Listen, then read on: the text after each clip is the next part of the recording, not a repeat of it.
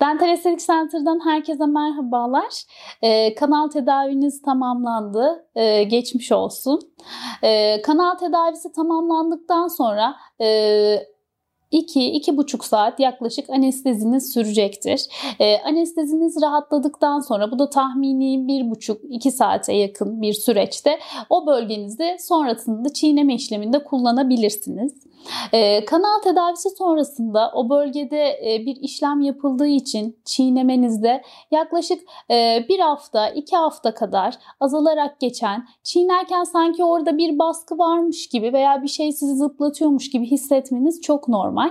Ancak hekiminiz o gün dolgunuzu tamamladıysa veya kaplamanız takıldıysa, anestezi kaynaklı orada yükseklik bazen ayırt edilememiş olabiliyor. Tüm çiğneme hareketlerini anestezi kaynaklı hekim ve hasta tarafından ayırt edilememiş olabiliyor. O nedenle kendinize 1-2 gün anestezi geçtikten sonra çiğneme işleminde gözlemlemenizi istiyoruz. Eğer o bölgede çiğnerken hala bir değen bir nokta, bir yükseklik hissiyatınız varsa mutlaka kliniğimizle görüşüp bir randevu talebinde bulunup hekimlerimizden bir kontrol randevusu istemenizi rica ediyoruz.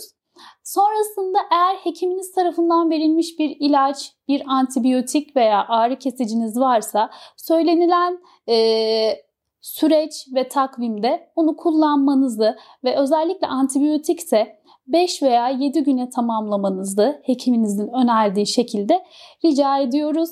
Çok geçmiş olsun. Hayata gülümseyin.